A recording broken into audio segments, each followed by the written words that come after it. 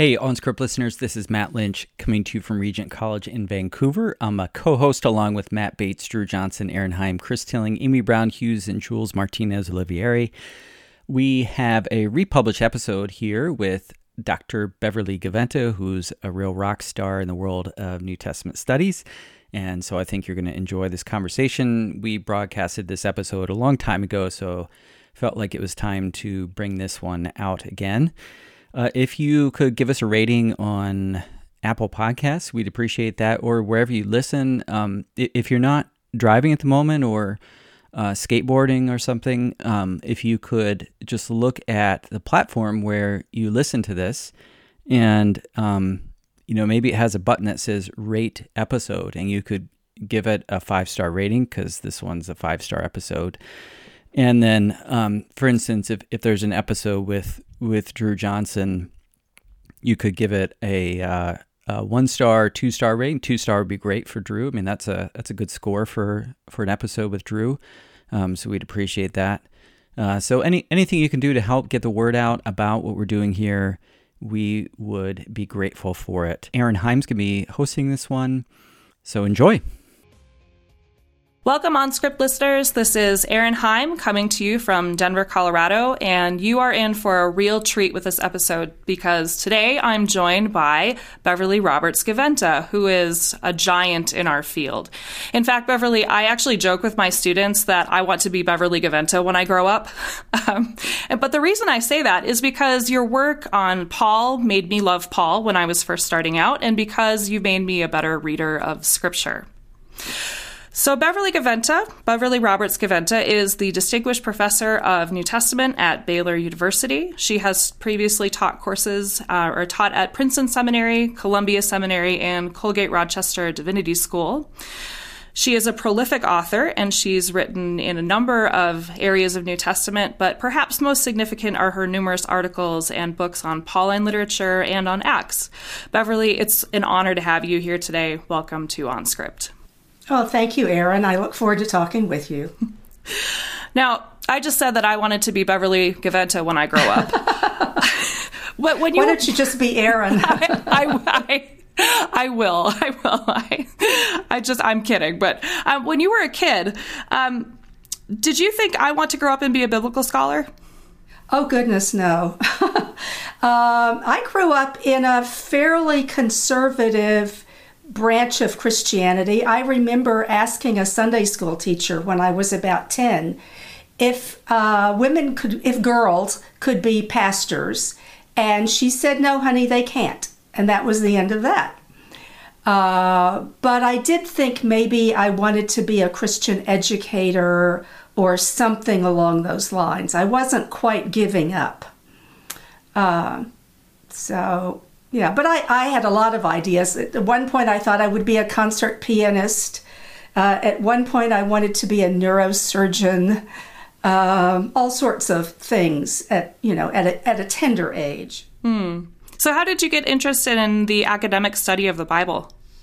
Well, I was the first person in my family to go to college. That's part of the formation. For me, that was a real gift. I was a religion major from the beginning, and I was very interested in the Reformation. I was interested in theology and literature. I hated Bible. My Bible courses as an undergraduate were boring. That's all I can say about them. Blessedly, I did take Greek. So when I got to Union Seminary in New York with this plan of doing Reformation studies, or theology and literature, I had two ideas about this. I enrolled in courses on the New Testament because they made me. And the first thing I did was a course on the Gospel of Mark. I fell in love with doing exegesis, I think is the thing. And then the real pivot was the next semester I took a course on Romans with J. Lewis Martin. And that was it. That was the story. That's where it all started. I never got back to Luther. I thought I might as well study Romans because it was important for Luther, and I never got back to Luther. And did you always know you wanted to be a professor? No, that's a piece I left out. When I was an undergraduate, I mentioned that I was the first person in my family to go to college. I fell in love with college. And about 5 or 6 weeks in, I thought to myself, this is great. What do I have to do to stay here? And that was the beginning of that idea, that I really wanted to be a researcher, a teacher, a writer. Yeah. And your body of work is fairly eclectic. Did you set out to be that eclectic in your scholarship? No, I didn't have a research plan as such. I never have had a research plan as such. I was very interested in Paul. My dissertation was on Paul's conversion. And when I set out to turn it into a book, I had to do this work on Acts because you can't talk about Paul's conversion for too long without talking about Acts. And I kind of took a little detour that I thought would take a couple of months, and it took several years instead, and I ended up writing a little commentary, as you know. And then I was asked to do the book on Mary that also was a different side venture, but eventually got back to Paul, which has been my first love and my remaining love, so my abiding passion. Mine too, and I think that's what has drawn me to your work over and over and over again. It's just, you can tell when I read your work on Paul that you love Paul. It's not just it is passionate scholarship. Well, I just always learn new things, and I mean, just this morning I thought, oh, I've never thought about that before. So maybe it just means I'm a slow learner and I don't remember what I've already learned before, but I'm always seeing things I haven't noticed before. So throughout this eclectic body of work, you do have a focus on or an unrelenting interest in the unrelenting God, or at least that's according to the authors of editors of your Festschrift. So at a time when some within biblical studies are seeking to limit the amount of theology that we allow into our analysis, your work has been consistently theological, consistently interested in what the New Testament authors have to say about God. So why have you resisted that pull toward history that some in biblical studies have? Well, I think any concern can become reductionistic, and I think the concern about history, the concern about social world, those are valid, important concerns, but I don't think we can do justice to those texts without doing justice to the thing that seems to drive them in the first place, which is their preoccupation with what God's doing in the world.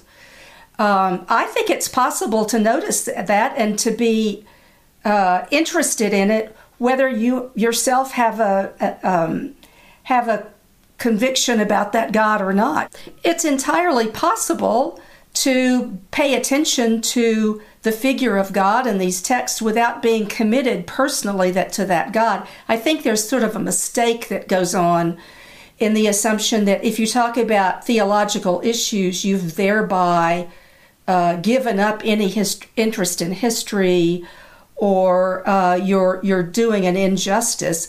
I just want to take seriously the subject matter of the text in the same way I would do if I were reading Shakespeare or Milton or Dickens or anybody else. Okay, speaking of theology, one of my on-script co-hosts, Matt Bates, to call him out by name, admitted in our last episode, our last Q&A episode, that he holds an unpopular opinion, and he says, I'm not a fan of Karl Barth.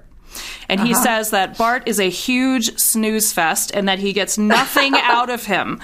Now, Matt also admits that he should be embarrassed about that, and I agree with him. He should be embarrassed about that. But I know that you love Karl Barth, and I know, and I love Karl Barth, and you actually wrote in your essay for I Still Believe that the prefaces in Barth's Romans commentary captured your imagination. So, Beverly, what would you say to Matt to convince him that he's just dead wrong about Karl Barth? Well, I am not an expert on Karl Barth by any means, and I would not want to pass myself off as that. But I think Barth's exegesis is always informative. Sometimes I think he's wrong, but particularly in the Romans commentary, there is a passion there about not domesticating the text. And I think that's the most important, not reducing it to the voice we want to hear. I've actually been rereading the commentary in the recent months because of a conference that's coming up. And I find it fresh on every page. So I would say to Matt, maybe he needs to try again. See, Matt, you need to try again. If you're listening, you need to try again. Romans commentary, Karl Barth. Oh, and we've continued to talk about the relationship in OnScript between biblical studies and theology. And rumor has it, because none of us, I think, have actually taken this course, but when you taught at Princeton Seminary, you used to co-teach a seminar with Bruce McCormick called Paul and Carl. That's true. I did. What's it like to co-teach with a theologian as a biblical scholar? Well, I think it's wonderful to co-teach with anybody. I co-taught a course on vocation with Nancy Duff. I co-taught one on sin and salvation with Jack Lapsley, an Old Testament scholar. And I'm probably forgetting some others that I've done. Recently with David Whitford, a church historian here, on the history of the interpretation of Paul. And of course, one of the things that's great, if you're a long-term learner, as we are, is just to sit and listen to one of your colleagues do their thing, right? But what was so great about this class was that Bruce and I have very different questions in mind. When I read that commentary, I want to know how he got from the text to what he said. Because there is, despite what people think, there is in that commentary a deep conviction about how the text works. But it's often, the pathway is hidden. He's not an explainer. He tells us what he's found. And that was the part that interested me in putting it in conversation with more recent study of Paul. Bruce's questions are quite different. Bruce's questions were always, how does this line up systematically? And I'm happy to say, sometimes I'm happy to say, doesn't work. I don't think you can make it work that way. So it was seeing how we have really almost different intellectual DNA. We struggle with different questions. And for the most part, our answers were rather compatible. So what happens when you do disagree? Can you disagree like in front of students? And oh yeah.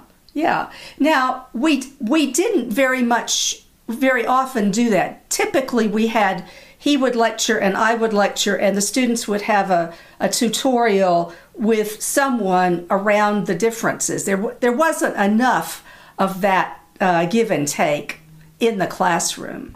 That sounds really, really interesting. And I've had an opportunity to do some of that interdisciplinary work, but I think, in a time and place when there's so much siloing off of the disciplines, it's really inspiring to hear. Not only do you read theologically, but you actually co-teach with theologians, and it's just it really is a great model for us to aspire to, I think.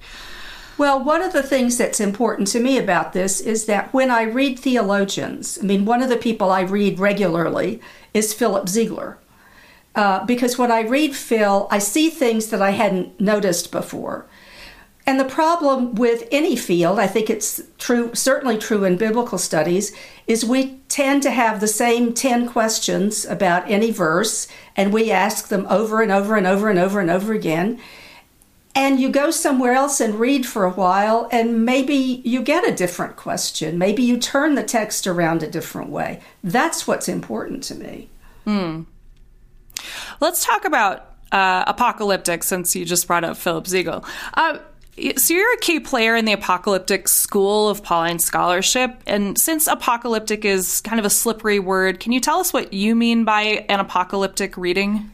Yeah, an apocalyptic reading is sensitive to the way in which, I'm thinking about Paul now in particular, the way in which the text reflects a conviction that the world has gone so badly wrong that it cannot be fixed by repairing itself. It can't be fixed by repenting. It can only be fixed by outside intervention in the form of divine action. At least theological apocalyptic begins with that kind of assumption. So why apocalyptic and not, another approach to Paul's letters? Why do you think the apocalyptic approach is the best approach? I don't tend to think about these as competitive, and to the disappointment of some people, I don't intend ever to get into a contest where, my view is bigger than yours. I don't find that very satisfying. I think apocalyptic helps me to account better for the texts, for their analysis of the human situation, and for their radical understanding of what God does in the Christ event. Personally, as a Christian, I also find them enormously enlightening in terms of the world we live in. And I trust there's no need to offer further evidence for that, that we are caught in forces that are larger than of our own making and are in need of outside assistance, if you'll have it. Yep, my Roman students are actually reading your little book, When in Romans, and they really like it, and they're very drawn to the apocalyptic perspective that you offer in that book. Their one hang-up, and this happens every semester, is that they get hung up on the pessimism of the apocalyptic perspective, the pessimistic anthropology. So they want a word of comfort about is there room for like a cheerier view of humanity within this hermeneutical framework, or if we're committed to the apocalyptic reading, do you think we have to be committed to a pretty dark anthropology? Well, Paul's understanding of the human in Christo is a very optimistic understanding, right? The role of the Spirit, in Romans 8, a text you've worked with a great deal. This notion in Romans 12 that you can present your entire self, that you have abilities and gifts of discernment and gifts of worship and so forth, that's not at all pessimistic. But I would challenge your students to explain how they think without a pessimistic worldview, how they explain things like, how they explain theologically things like child slavery, how they explain human trafficking. Is the victim of human trafficking simply to free herself by thinking really good thoughts? No, that person has to be liberated. That's where I find it so compelling. Me too. Yeah, and they come around Romans 8, but those first couple of weeks are always a hard go because the first couple chapters are so dark. Right. Well, actually, it was my students who drove me to see this in the letter, because you do read Romans 1 and you think, okay, I'm done with this. We're going to turn now. Where's Romans 3? And you think, okay, we're done with sin. Now we're going to... No, there's Romans 5. There's Romans 7. It's, in Lee Keck's wonderful image, that the arguments keep spiraling down. And that reflects, I think, his determination that we are going to get this point. Mm-hmm. Yeah, and I spend so much time when I teach this class on Romans 1 through 3, because I say, no, you have to understand the argument at the beginning, because it spirals over and over, so we have to lay a good foundation, otherwise we're not going to catch what he's doing in Romans 5. And so who is the I in Romans 7? I don't much think it matters. I think I was totally persuaded by Paul Meyer's argument that that our hang-up is with that I, where Paul is still writing about sin and its capacity to take over even the good and holy and perfect law of God and produce chaos in the I. So in a sense, I think the I is every person. I think it's the voice of the psalmist lamenting the inability to do what one wishes. And I think it pulls us in so that there's a reason we identify with it. But I think getting caught up in that is missing the point of the text altogether. So you start your book when in Romans. You start in Romans 16. Why do you start in Romans 16? Because I have found over and over and over that students, by which I mean all students, I was in a church on Sunday talking to a group of adults, same thing. We don't hear Paul's letters as letters, and the only way to make them come alive as letters is to help people with the situation, which is where I am very much helped by historical questions, right? And also because there is still, I can't believe it, all these decades later, there is still this notion that Paul does not support the women in ministry, that Paul is negative about women. So you go to Romans 16 and all of a sudden you've got all these women in leadership. That's just a good entry place to make this a real letter to real people, some of whom happen to be women. Yeah, about a third of them, right? Right. And you wrote the foreword to Eldon Epps. Eldon's. Yeah. Junia the first. So what with Junia, and for listeners who maybe aren't familiar with the Junius controversy, for about a century in the 20th century, we had most English translations and the critical editions of the New Testament calling Junius a man, when in fact there's no evidence for male Junius. That name doesn't exist in the first century. So what do you think we should learn from that as biblical scholars in general? What should we learn from this, like looking at this history of the textual variant that wasn't? One of the things we have to learn is that we are all fallible. The best, I shouldn't say the best, but some major players in the 20th century interpretation of Romans, going back to Lietzmann, argued that this had to be a man because it couldn't possibly be a woman. So our assumptions about what can and can't happen get in our way.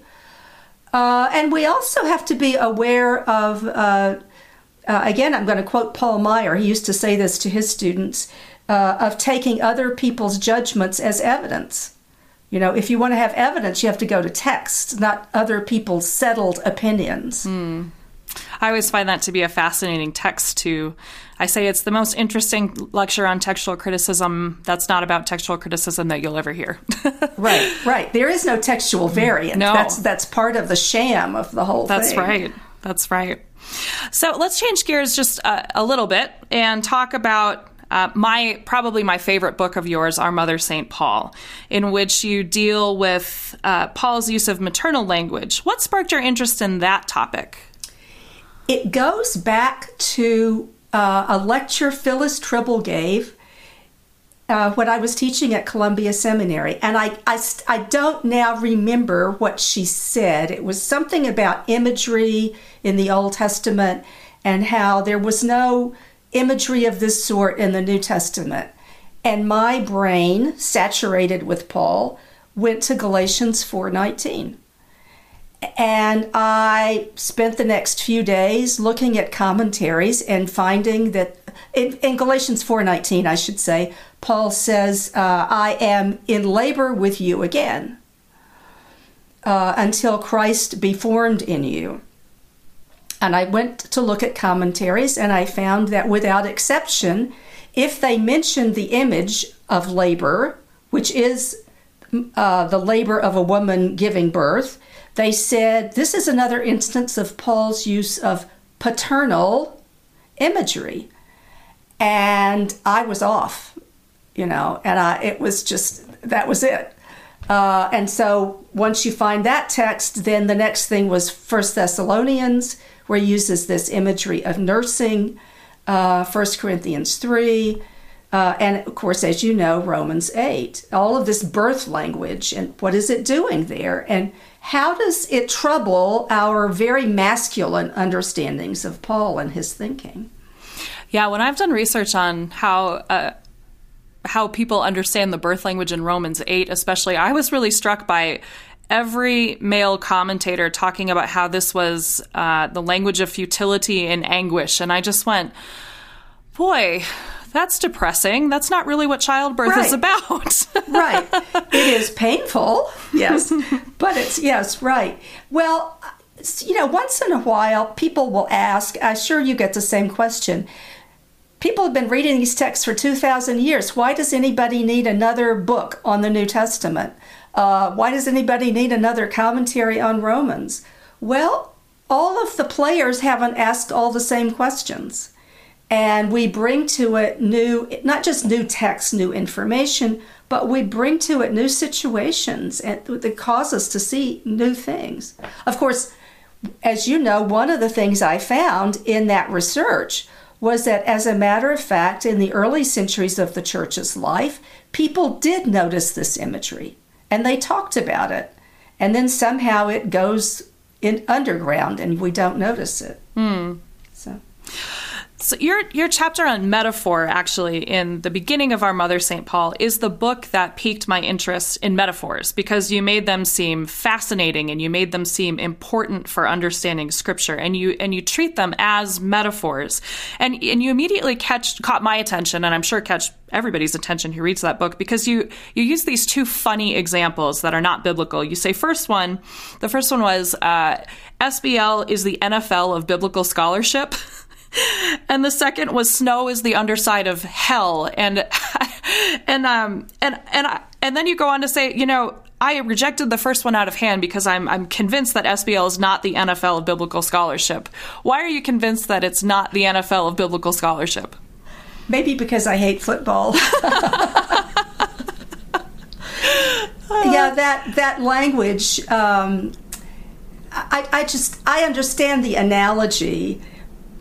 But it's so, to me, all it conjures up is violence and conflict.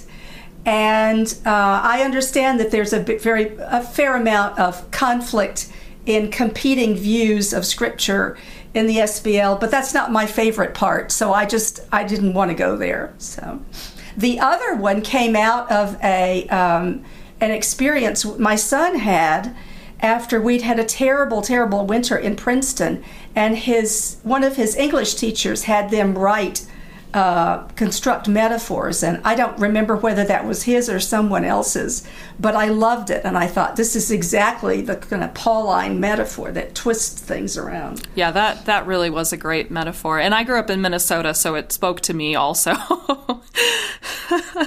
But what was fascinating about the first one is that you go on in that chapter to talk about how metaphors extend invitations to intimacy between their makers and their hearers. And as I was rereading that chapter, I found myself reflecting on, how even a bad metaphor like SBL is the NFL of biblical scholarship, when you point out its inaptness, it still creates bonds between. You have to think about it. Right. Yeah. So I immediately went, yeah, she's right. That is a terrible metaphor for what happens at SBL. And that it creates barriers around people who might think, no, that's actually a great metaphor for what happens at SBL. I don't know who those people are, but maybe they're out there. Maybe they love football, and those two things go together. To me, they don't.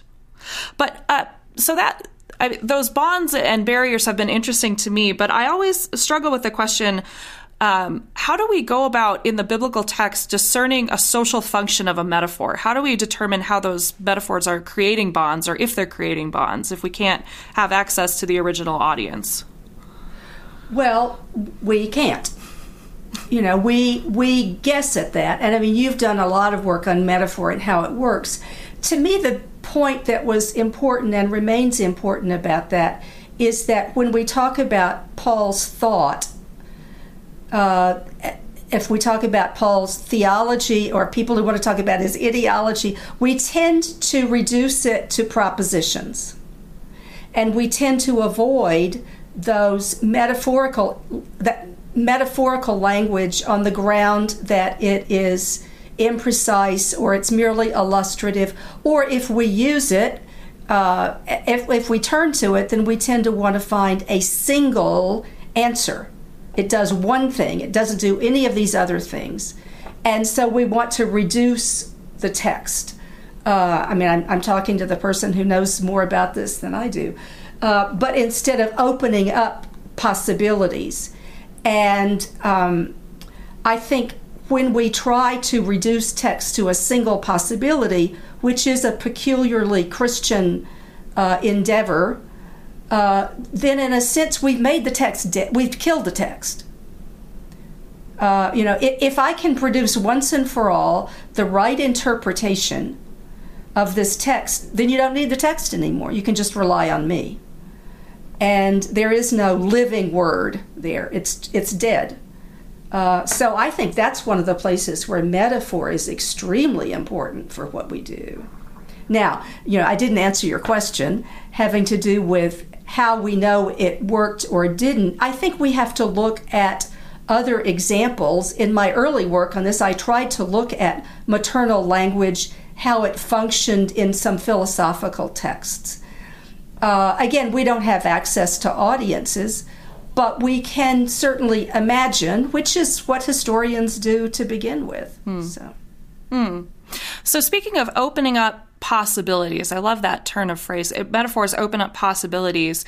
What possibilities do you think Paul's maternal language opens up for pastoral ministry? Why are those metaphors important for shaping pastors?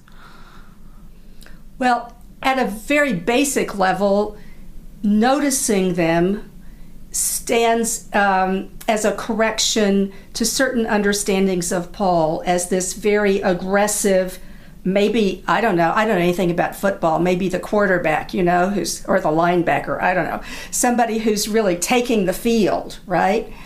That language of childbirth, for example, it is not just vulnerable, but it is vulnerable. It says something about the way in which ministry, to the extent that it's language used for ministry or for the Christian life in Romans 8, it says something about not being in control. Working, yes. Laboring, yes, but not being in control, not being in charge. I think there's an awful lot of wisdom in that for pastoral labor. We're going to change gears again. Are you up for a speed round? I guess. A speed round is where I'm going to ask you a series of questions and we give you 10, 15 seconds to answer and you don't have to overthink it, or you don't get to overthink it. Okay? All right. Okay. And some of these questions are serious and some of them are a little off the wall. All right. Okay. So if I invited you over for dinner, what is one thing that you hope is not on the menu? Avocado. Oh, amen. Avocados are the worst. I feel so much better that you just said that, because I feel like it's that's my opinion that I should be embarrassed about, Matt Bates, that I don't like avocado. No. Oh, it's terrible. Mountains or ocean? Ocean. Are you a Harry Potter fan? Yes. If you are a Harry Potter fan, what is your Hogwarts house? I can't remember any of them at the moment. Oh, well, I'm glad to hear that you're a Harry Potter fan. What is a trend in society that scares you? Oh, goodness. One, hostility to the other. What is one thing that you wish all your incoming PhD students knew? How to read Greek without having to look at the lexicon all the time. If you had to pick a song for your life, what would the song be? Song title? It would be the Doxology. Well, that's a great answer. Do you have any hidden talents? I make great soup. Ooh. I'm not sure that's hidden, but... Well, yeah. Hidden from most of us who don't get to come over for soup. What's something that brings you hope? Watching children play. Do you believe in ghosts? No. Where's somewhere you've always wanted to travel? Turkey. Oh, have you been to Turkey? I have not. Because when I had Paul Chabilko on, he said, "Can I pick somewhere that I've been before?" And I said, "Sure." And he picked Turkey. And I know he spent a lot of time there, but that's his favorite too. And then the final question in our speed round, this is one we ask all of our guests. What do you think is the most important book in biblical studies in the last 50 years? The most influential is certainly Ed Sanders' Paul and Palestinian Judaism. Yeah, that's a common answer. Yeah, I think most people have said that, or Paul and the Gift. Yeah. And if I could only have three books on Paul, they would be Paul and the Gift, Martin's Galatians commentary, and sorry to your colleague, but Bart's Rumber Brief. I love that commentary. I read it every semester, and I just find it fascinating. I find his Yeah. So when Matt Bates said that, I said, "Well, I love Karl Barth, and you're wrong." So good for you. I vote with you. Yes. Speaking of J. Lewis Martin, I was reading your Festschrift in preparation for this interview, and read his touching remark that he gives at the beginning, and I'm going to read it for our audience. He says, "A venerable piece of wisdom has it that the true gift to the teacher is the genuine student whose learning process reaches out and engages the teacher, thereby causing both parties to emerge changed, enriched in ways anticipated by neither. Student becomes teacher and teacher student, as both are surprised by new vistas opened up precisely in their instructive comradeship. It is an event of grace, and so it was to be a teacher to Beverly Gaventa." What's it like to have a former teacher write words like that about you? Well, the night that David and Matt gave me the table of contents, they gave me that, and I wept all night and into the next day. It's very satisfying. But it was typical of Lou to be so gracious. He created conversation partners by his generosity of spirit. So that was just typical of Lou. And what about J. Lewis Martin has most influenced you, do you think? I think from the very first class I had with him, it was his absorption in the text of the New Testament. And his absorption as a reader, whether he read the New Testament or Epictetus or 4th Ezra or your most recent paper, he read it as a serious text from which he had to learn things. And that's why people, he took his work very seriously. He took his students and colleagues very seriously. And I think that's why some people who even disagree with him strongly have found so much to respect about his labor.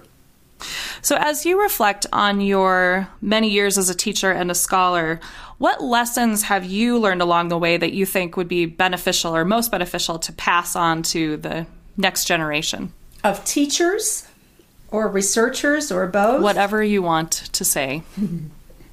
One of the things I finally learned as a teacher was that every generation is going to be different. So you always plan, mentally you always plan a course for the last group you had.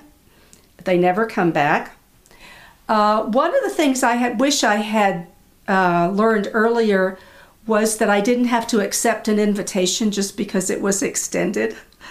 I've spent some time writing papers and writing articles that I really wasn't compelled by, and that everything takes longer if you're making yourself do it. And I think something Lou tried to teach me many years ago, which is that whatever you do, it's not the last word. You know, you're part of a conversation, and you don't get to have the last word in it. Is there ever a time, if you're willing to share this, it's a question that we actually had posed to us as hosts the last time we did a Q&A, and it was a really interesting conversation. So we thought we'd start posing it to our guests, so if you're comfortable answering it. Is there a time that you can think of in your professional life when you experienced failure? And how did that shape you, that experience of failure? Several things come to mind. Serious disappointments about some things I wanted along the way. I think most of my failings, which to me sounds like something I did, not something that was done to me, most of my failings have to do with lack of confidence from time to time in my own ability to do things. And I have to learn again and again that I do have a voice, and people are interested in what I do, and I'm not going to solve all the problems, but I need to get on with it rather than worrying myself. You know, I worry too much, as a friend tells me. Well, I think it's clear from even a cursory reading of your work that you are so conscientious with the text, and I think it seems to me, when I read at least, that it comes from this firm commitment that Scripture is alive and it's relevant and it's profound, and it was profound in the first century when Paul was writing, and it's profound now in the 21st century. So, what do you think? What do you think that American Christians most need to hear from Scripture at such a time as this? Well, there are lots of things, and it depends on which American Christians it is, right? I think, for one thing, we need to learn that God is God and we are not. We need to be reminded of that on a daily basis. Left, right, and center. I think we need to stop confusing the American project with God. That is to say, confusing the will of some leaders with the will of God. I think maybe more than anything else, I would put front and center to take us back to the beginning, the epistemology of the cross.